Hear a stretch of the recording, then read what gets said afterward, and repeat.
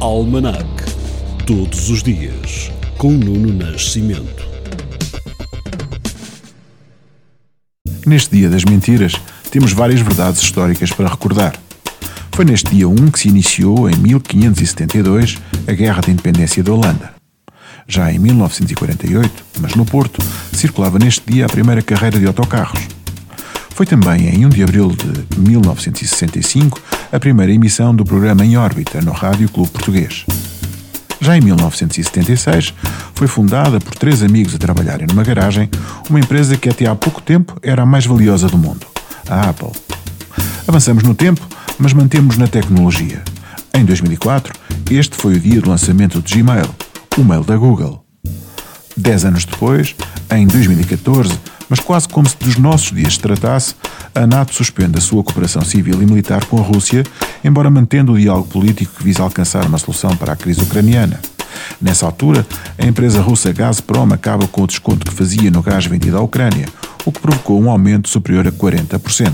Neste dia 1 de abril, mas em 2020, o mundo do jazz perdia um dos seus maiores, Ellis Marsalis, que hoje recordamos.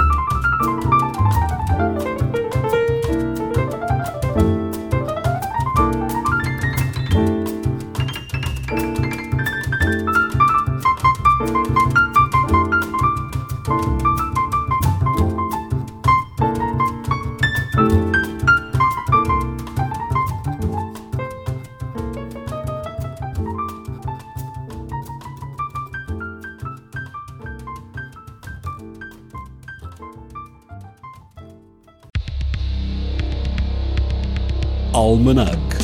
Todos os dias, com Nuno Nascimento.